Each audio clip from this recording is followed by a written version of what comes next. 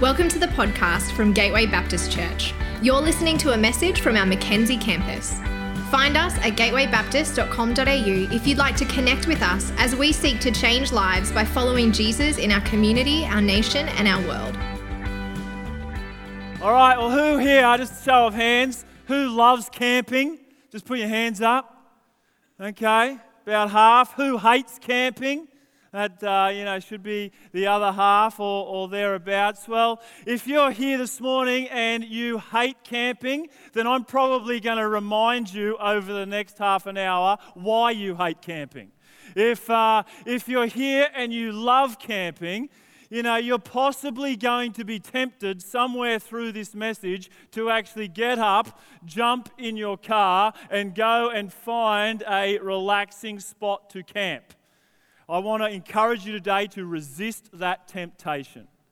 It's raining outside. There's nothing worse than camping in the rain. But, camping, it's an adventure of leaving the comforts of home to go to a temporary, somewhat less comfortable place to enjoy that time to relax for a while. And so we pack all the stuff in the car and we drive to a particular spot and we put up our temporary shelter. We give ourselves a temporary place to stay for a while, and then we unfold our temporary chair, which isn't as comfortable as the chair that we have at home, but it's only temporary that we have to sit in that chair. And then we unpack our temporary kitchen, which again, doesn't have all the comforts of home, but strangely, food, that you'd never eat at home seems delightful when you're camping. And we set up our temporary kitchen, and then we blow up our temporary bed. And some of you are right now remembering why you hate camping. You've woken up at some point in the middle of the night and your airbed has gone half down and it started to rain and your backside is touching the ground and you can feel the moisture starting to rise up through your bed. And so you're kind of doing these ones in the dark at night and you're trying to find your bed and you're trying to find how to blow it up, and you've trodden on everybody in your family and you're sitting there using all of your breath to try and blow your temporary bed back up so you can get some sleep. You see, camping is an adventure of leaving the comforts of home to go somewhere temporary and slightly less comfortable for a time to enjoy that place. And once you've enjoyed that place, you pack everything back up again, put it back in your car, and you head back home. Now, in 2004, as a family, we actually got really good at this. We left our old home in Sydney, and we came to a new home here in Brisbane, but we came the long way, and we went camping for 6 months around Australia. If there's a couple of photos up there on the screen, we camped in some wonderful places. We camped in places where we actually wanted to stay longer. We camped right on the ocean and we snorkeled straight off the shore, and we wished we could stay there longer, but there was new places to see and there was new things that we wanted to experience, so eventually we packed up and we moved on.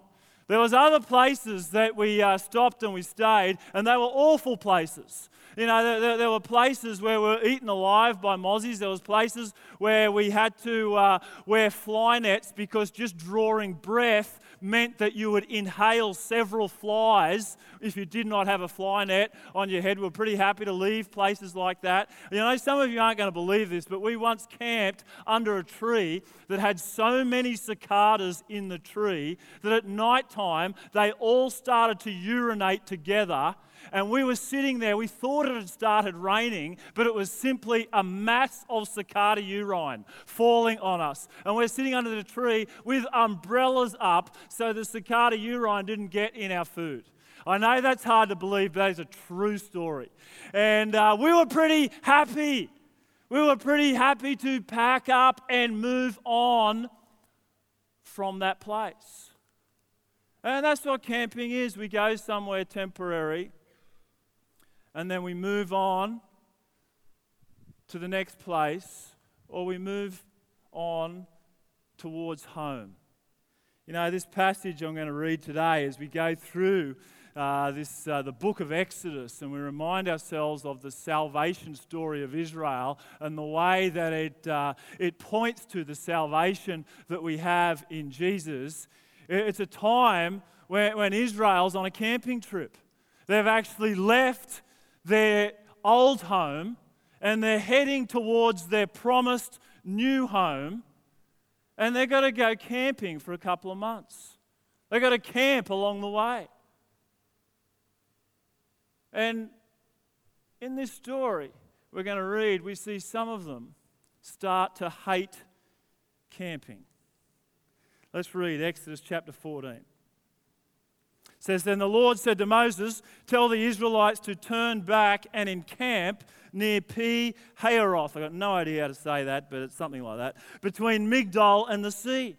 They are to encamp by the sea." Now, normally, camping by the sea, as you can see from some of our photos, it's a great place to camp. We all like to camp by the sea, directly opposite Baal-zephon.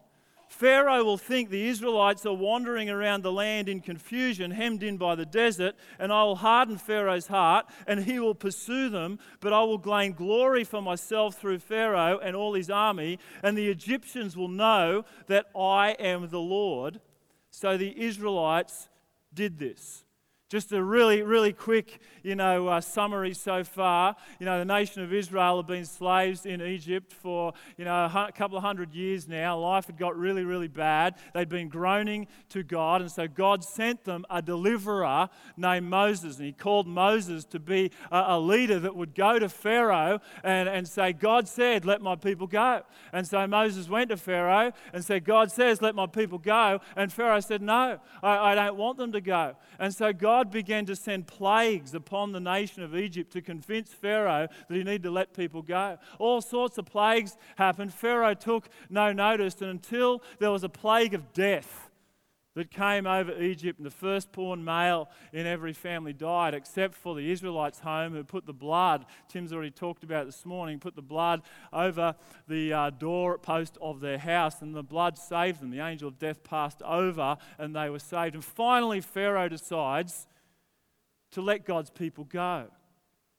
And so the nation of Israel escape. They leave their old home and they head towards their promised new home, and they're camping on the way. The only problem is, as they get started on their camping trip, Pharaoh changes his mind. And Pharaoh decides, actually, I've just lost my whole slave labor force. I want them back. And so Pharaoh gets 600 chariots, which is the most powerful weapon of war at the time, and all of his powerful fighting men, and they chase after the people of Israel. And so Israel are camped. They are camped at this spot where God told them to camp. They set their tents up, and right in front of them is the Red Sea, impossible to cross. Either side of them are inhospitable mountains, desert mountains. No way that 2 million people can escape up over those mountains. And when they look behind them, they see this marauding army coming towards them, wanting to kill them. Now, all of a sudden, even those people who loved camping now hate camping. 2 million people now start whinging about this camping spot. They start whinging about the leader who's brought them here. They start worrying that they're about to die, and they start whining for the past. And this is what God says if we continue on in the story in Exodus 14. We skip down to verse 10. It says this: "As Pharaoh approached, the Israelites looked up, and there were the Egyptians marching after them. They were terrified, and they cried out to the Lord. They said to Moses, "Was it because there were no graves in Egypt that you brought us to the desert to die? What have you done to us by bringing us out of Egypt? Didn't we say to you in Egypt, 'Leave us alone. Let us serve the Egyptians'? It would have been better for us to serve the Egyptians than to die in the desert." Moses answered the people, "Do not be afraid. Stand firm and you will see the deliverance the Lord will bring you today. The Egyptians you see today, you'll never see again.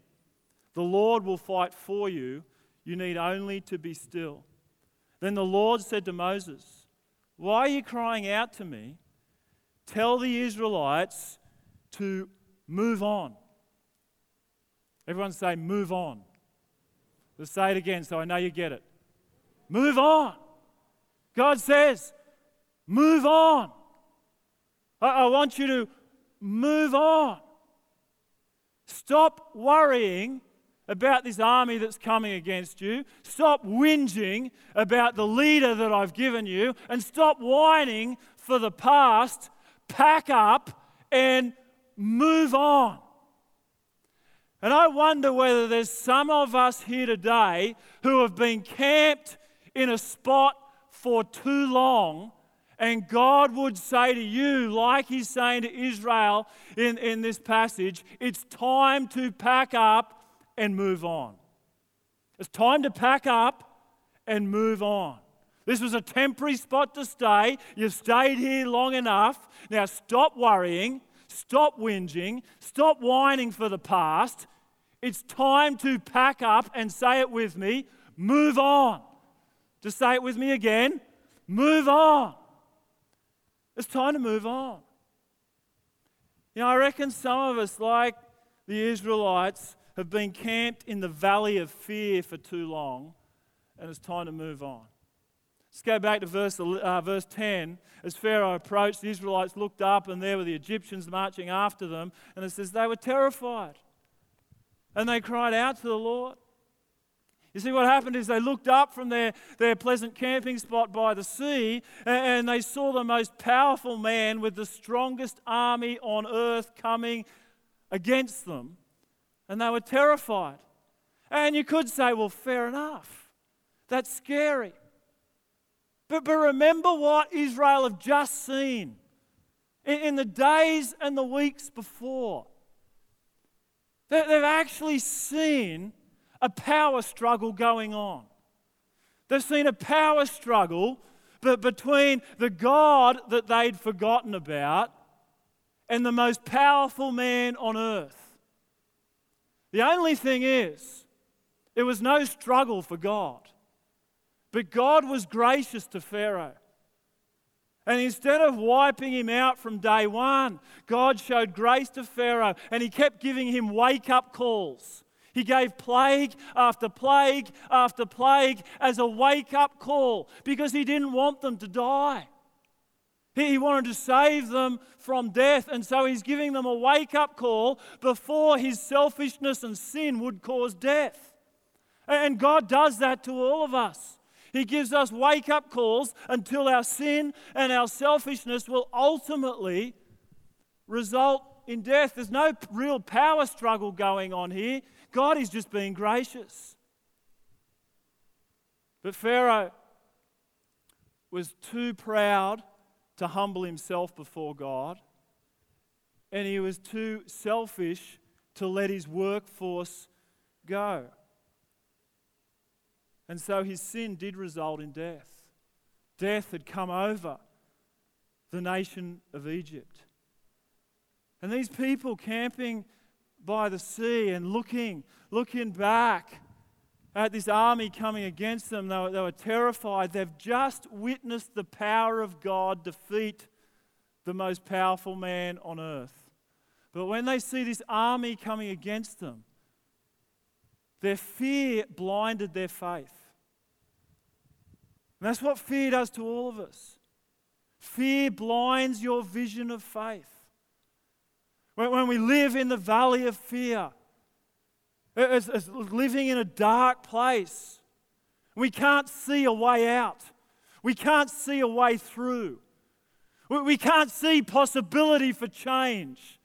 Because life gets dark and life gets small when we live in the valley of fear. And I wonder if some of us have been camped in the valley of fear for too long.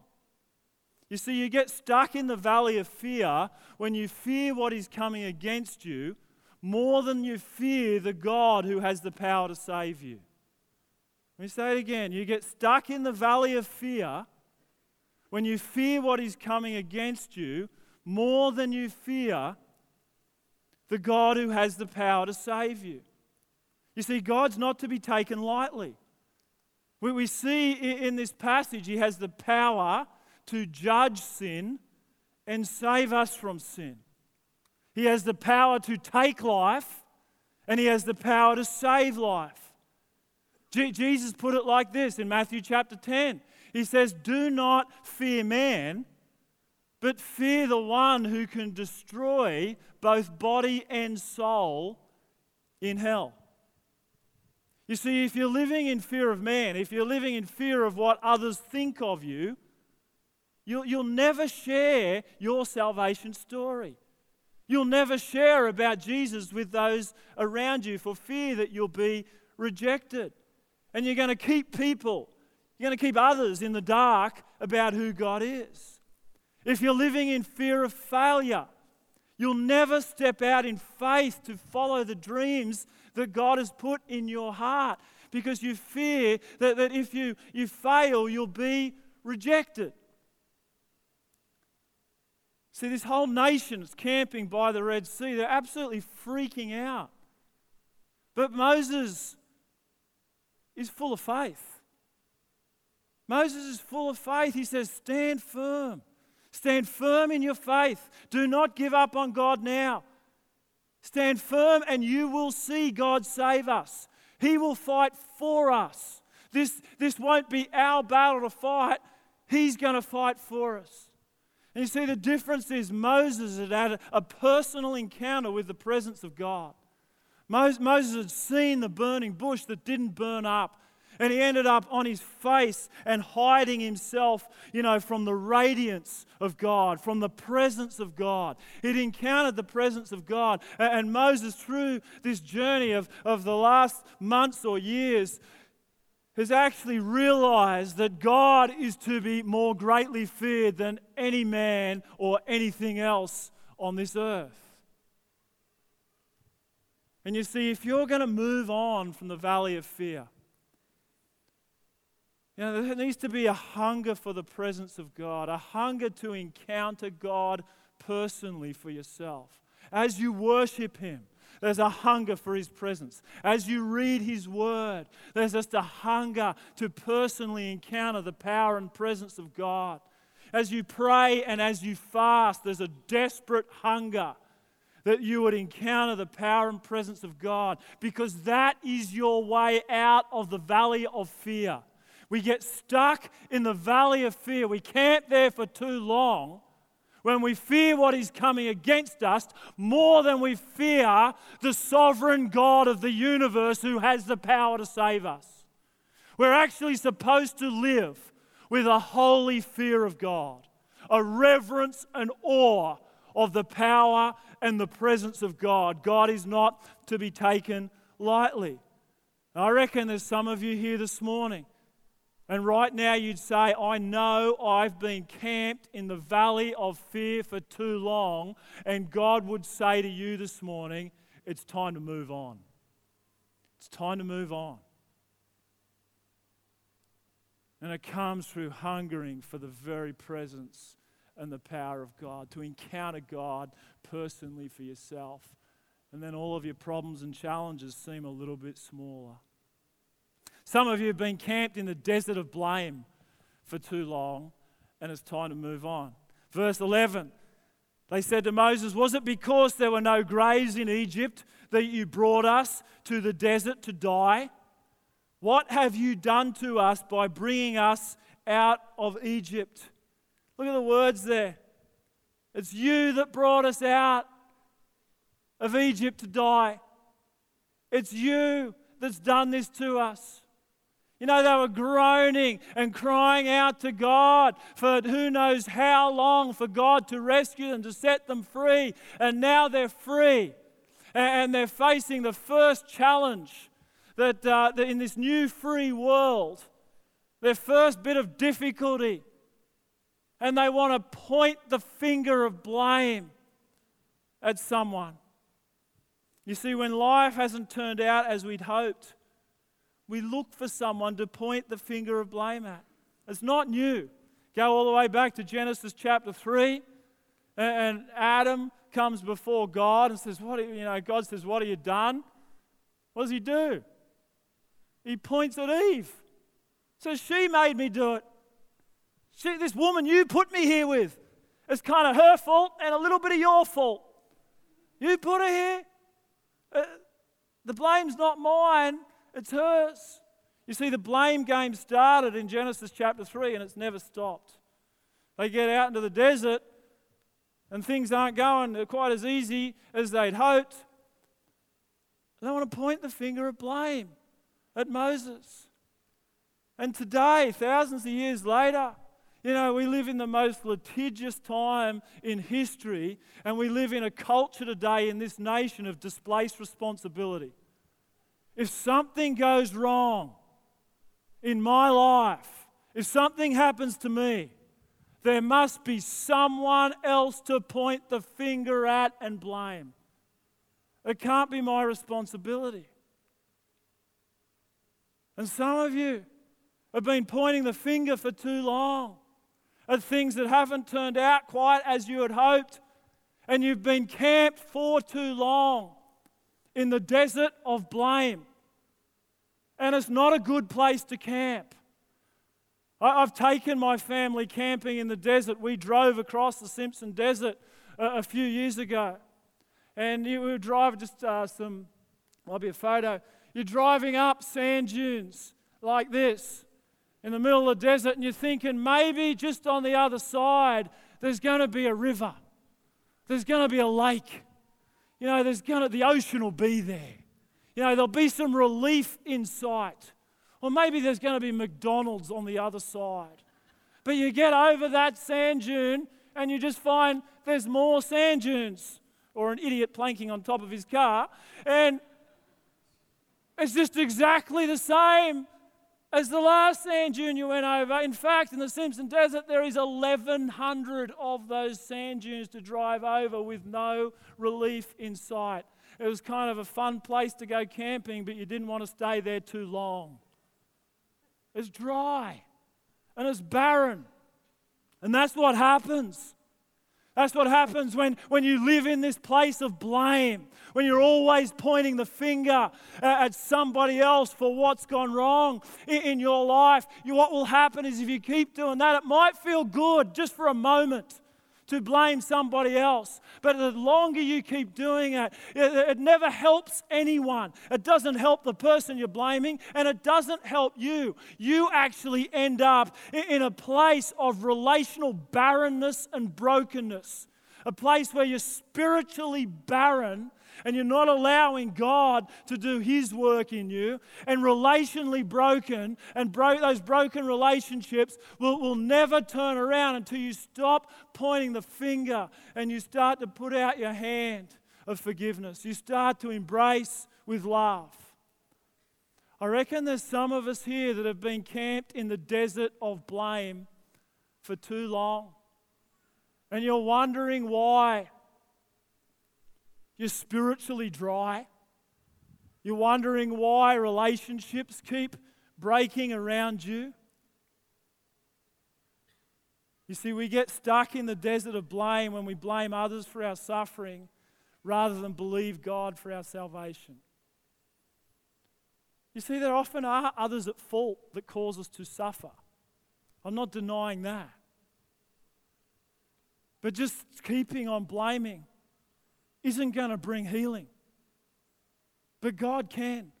One of the verses I love the most in the book of Romans, verse 28, in chapter 8, it says that our God is able to work all things together for good to those who are called according to His loving purpose.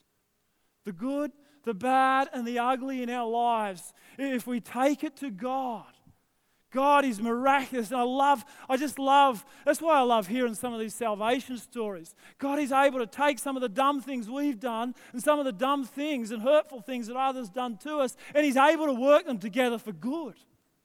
He's incredible like that. See, the question is this morning, are you going to live in the desert of blame and keep pointing the finger? Or you're going to start to actually believe that God can save you. He can heal you. He can redeem what has hurt you for His good.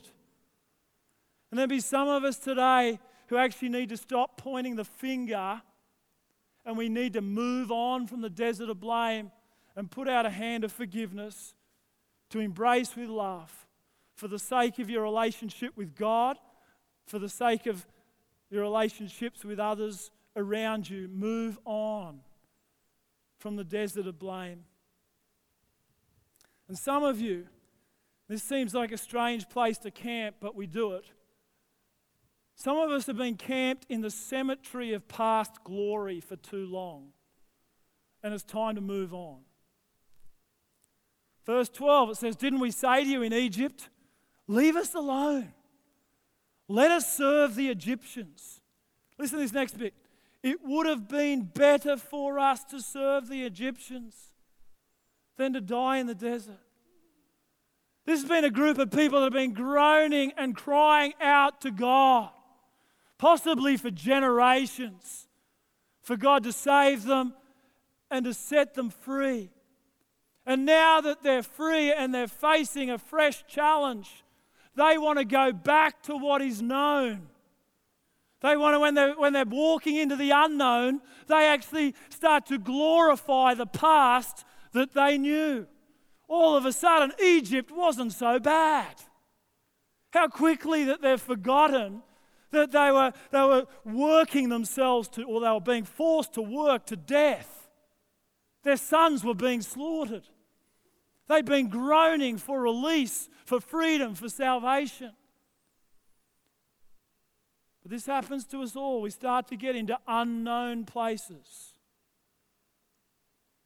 And the past doesn't seem that bad. They're glorifying their past. And when we glorify the past, we miss out on seeing the glory of God today. You see, the sole purpose that God had them camping in that spot to begin with was because He wanted to glorify Himself. Let's read the next few verses. Verse 15 says, "The Lord said to Moses, 'Why are you crying out to me? Tell the Israelites to raise your staff and stretch out your hand over the sea to divide the water so that the Israelites can go through the sea on dry ground. I will harden the hearts of the Egyptians so that they will go in after them.' Listen to this. "And I will gain glory through Pharaoh and all his army, through his chariots and his horsemen. The Egyptians will know that I am the Lord when I gain glory through Pharaoh, his chariots, and his horsemen." You see, God's about to do something glorious before their eyes, but they couldn't see it because they keep looking back to the past and they keep glorifying the past. We've all got glory days. You know, glory days are the good old days. You know, my grandfather, who I talked about a few weeks ago, he used to point back to the glory days of the 50s. And they were good old days. Dad used to come home from work, just put his feet up on the couch, click his fingers, and the kids would come and take off his work boots and put on his slippers. Wife would bring his pipe and his paper and his hot meal put on his lap. I mean, put your hand up if they're good old days. Susan often says I should have been born in the 50s. That's not actually what my grandfather was talking about, because that still happened to him in the 90s. But my grandfather talked about back in the 50s when the Sunday school at their church was full and every kid in the community went to Sunday school. It was overflowing. It was just a normal part of the culture. They were the glory days. I heard about it in the late 70s when I was a kid. In the 90s, when I started in ministry, I'd hear people looking back to the 70s. They were the glory days. The Jesus movement, the crazy things that God did in that time. And you move into the 2010s and you hear people pointing back to the 90s and the time of charismatic renewal and God doing new things in the church. They were the glory days. It's good to have times like that to look back on. But you don't want to camp there too long. Because when we glorify the past, we miss out on seeing the way that God wants to glorify himself today.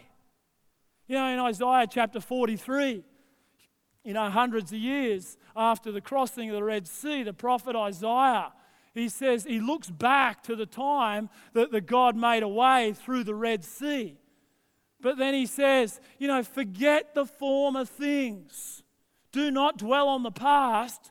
See, I'm doing a new thing today.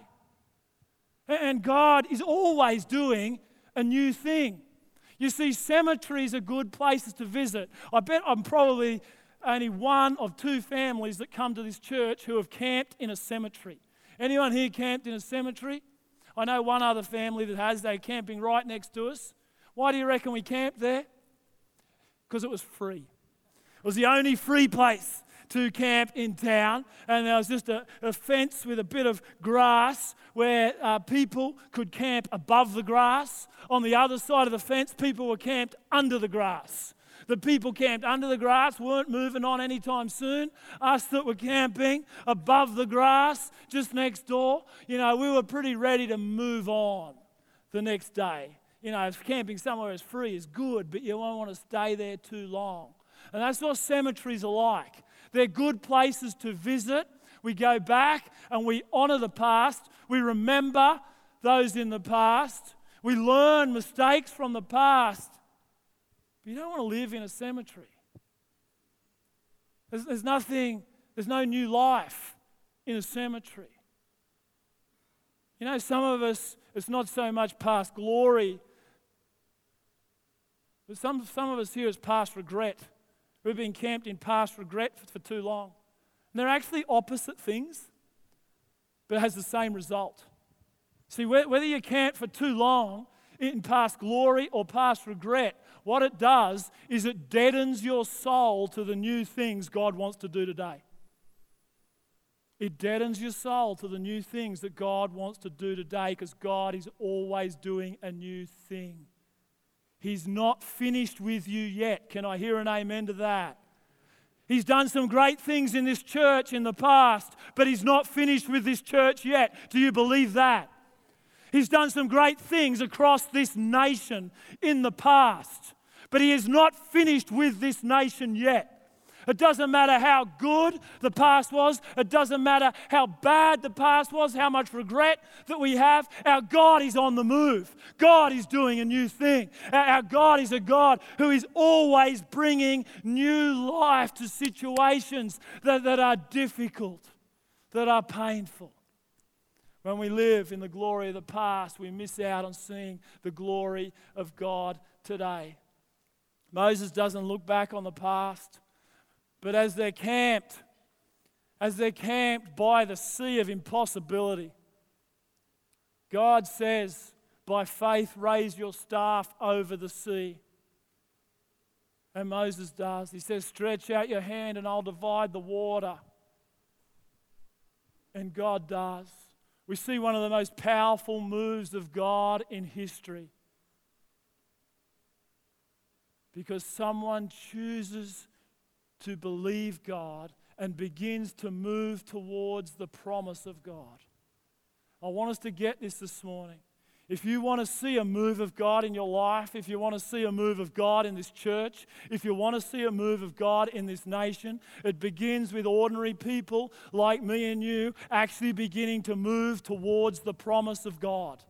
When you move towards the promise of God, you get to see a move of the power of God. Too many of us are sitting by the sea of impossibility, just waiting for God to pour out power into our lap, just waiting for God to provide everything we need. God's actually calling us to get on the move because He's on the move all the time. And He wants us to be part of seeing His power poured out on the earth. Let me just read the next bit of this passage. One of the great moves of God says, Moses stretched out his hand over the sea, and all that night the Lord drove the sea back with a strong east wind and turned it into dry land. The waters were divided, and the Israelites went through the sea on dry ground, with a wall of water on their right and on their left.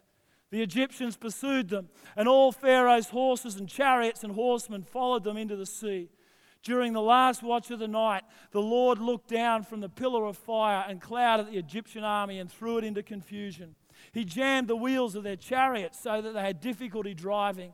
And the Egyptians said, "Let's get away from the Israelites. The Lord is fighting for them against Egypt." Then the Lord said to Moses, "Stretch out your hand over the sea so that the waters may flow back over the Egyptians and their chariots and horsemen." Moses stretched out his hand over the sea, and at daybreak the sea went back to its place. The Egyptians were fleeing toward it, and the Lord swept them into the sea. The water flowed back and covered the chariots and horsemen, the entire army of Pharaoh that had followed the Israelites into the sea. Not one of them survived. But the Israelites went through the sea on dry ground, with a wall of water on their right and on their left. That day the Lord saved Israel from the hands of the Egyptians, and Israel saw the Egyptians lying dead on the shore. And when the Israelites saw the mighty hand of the Lord displayed against the Egyptians, the people feared the Lord and put their trust in Him. I tell you, God is still moving in power. He's still looking for people who are willing to trust His word and begin to move towards the promises of God, to see great moves of the power of God. I know this principle is true.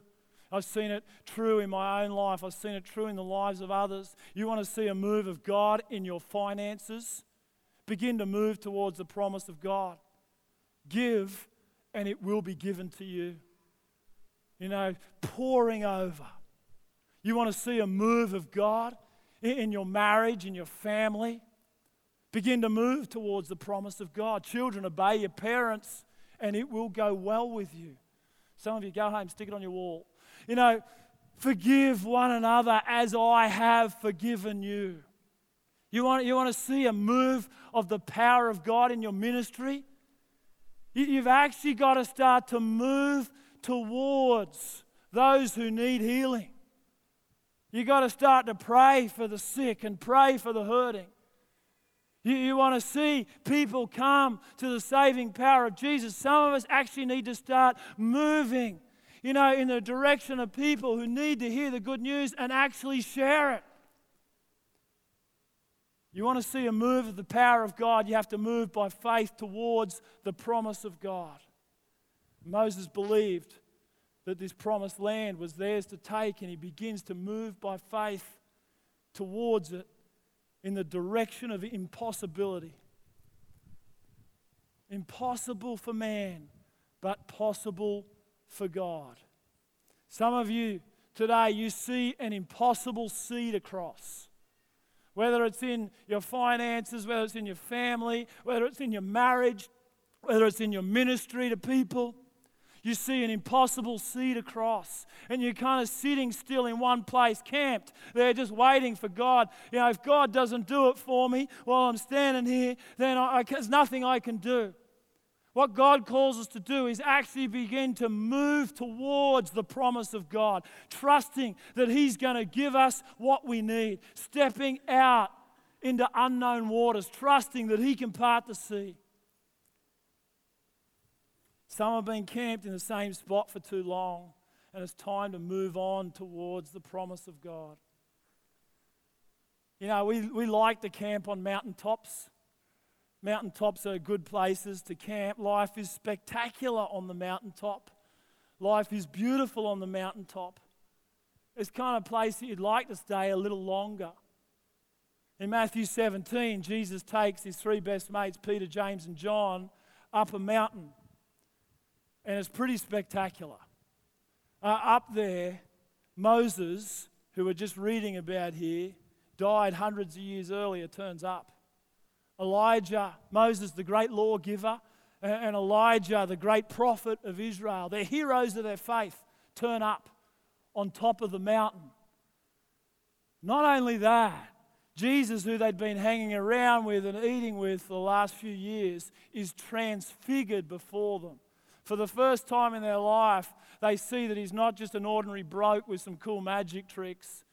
They actually see his heavenly body. They see him revealed in his glory and have to hide their face from him, just like Moses had to hide his face from God in the burning bush.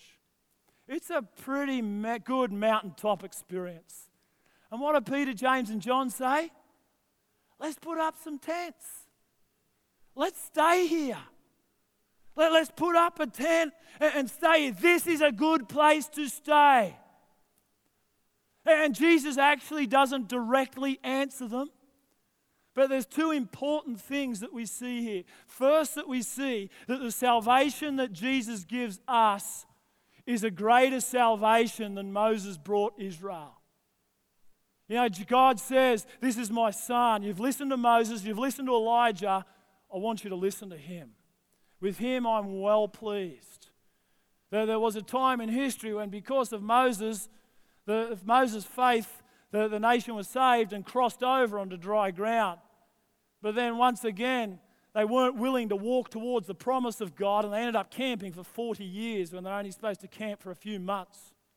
And so Moses God rose up another leader named Joshua, and he began to move towards the promise of God, and they crossed over the Jordan River into their promised land, into the new home that God had always promised them.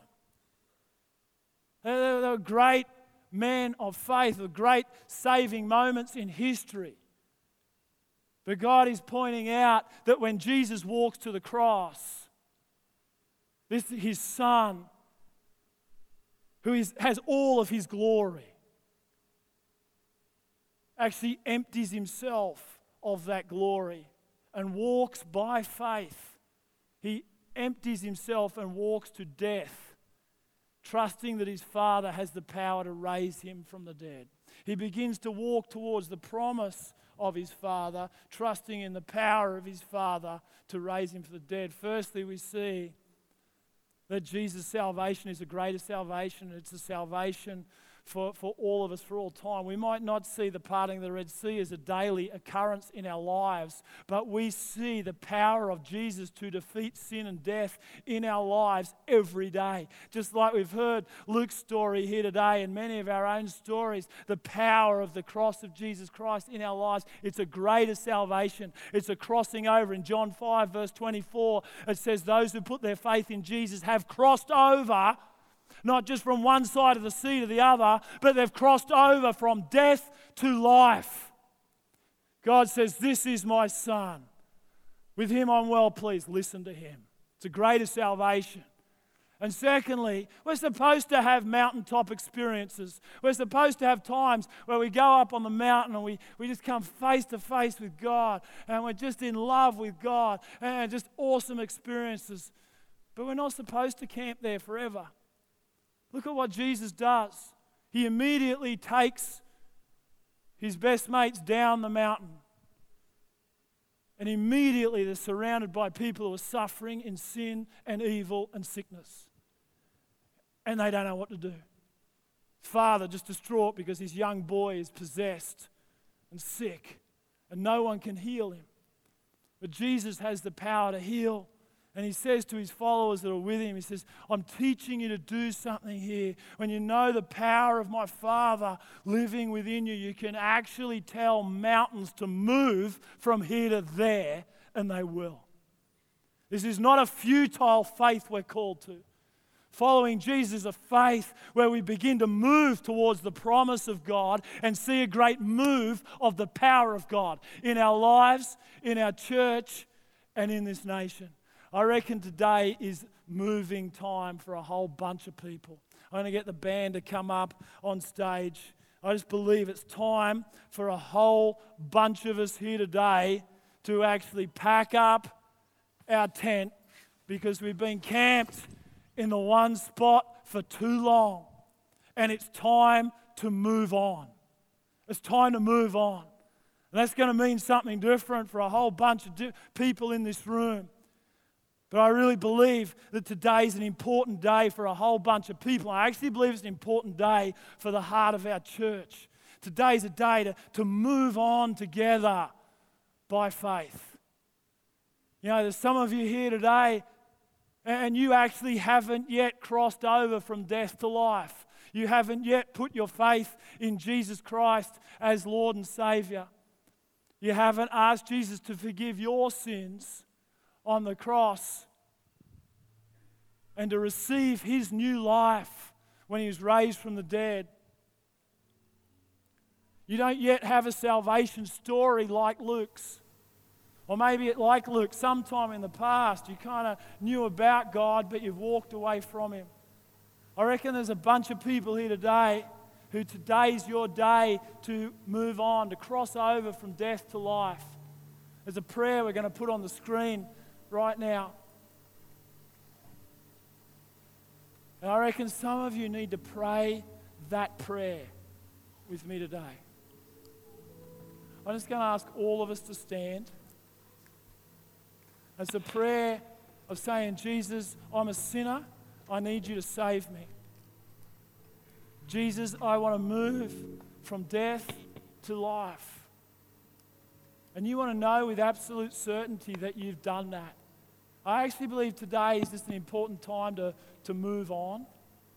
There's some of you, maybe you've prayed that prayer in the quietness of your own heart, but today's a time to move on and say, hey, I want to declare this in front of this church. I want to get baptized. I'm going to invite some others to come down a little later on, but just firstly, as Mark leads us in singing this song, if today is your day to say, I want to move from death to life, I want to put my faith in Jesus Christ as Lord and Saviour, and I want everyone to know it, I'm going to ask you just to walk to the front in just a moment. Or if today you're here and you just say, hey, I know I've been camped in this place for too long, and it's time to nail my colours to the mast and to get baptised. I'm moving on with God today. I'm going to get our prayer team to come down the front right now, and our pastoral team. But if today's your day to pray that prayer or to decide to get baptised, I actually want you to physically move today. I know it takes some courage to do that in front of all these people, but I know this church. I know what's going to happen. If you will have the courage to move and say, that's me, today I'm moving on from where I've been camped, this place is going to go nuts. They're going to clap and they're going to cheer and they're going to encourage you all the way down those aisles. If that's you, just start to come down. You just say, today's the day to move on, put my faith in Jesus, or to nail my colours to the mast and say, hey, I'm getting baptised. Just begin to move from where you are right now as Mark leads us to sing. Don't wait too long. If you wait, you won't come. Some of you actually just need to start to move now. We hope you've been blessed by this message. If you've made a decision to follow Christ or would like us to pray for you, please go to gatewaybaptist.com.au and let us know.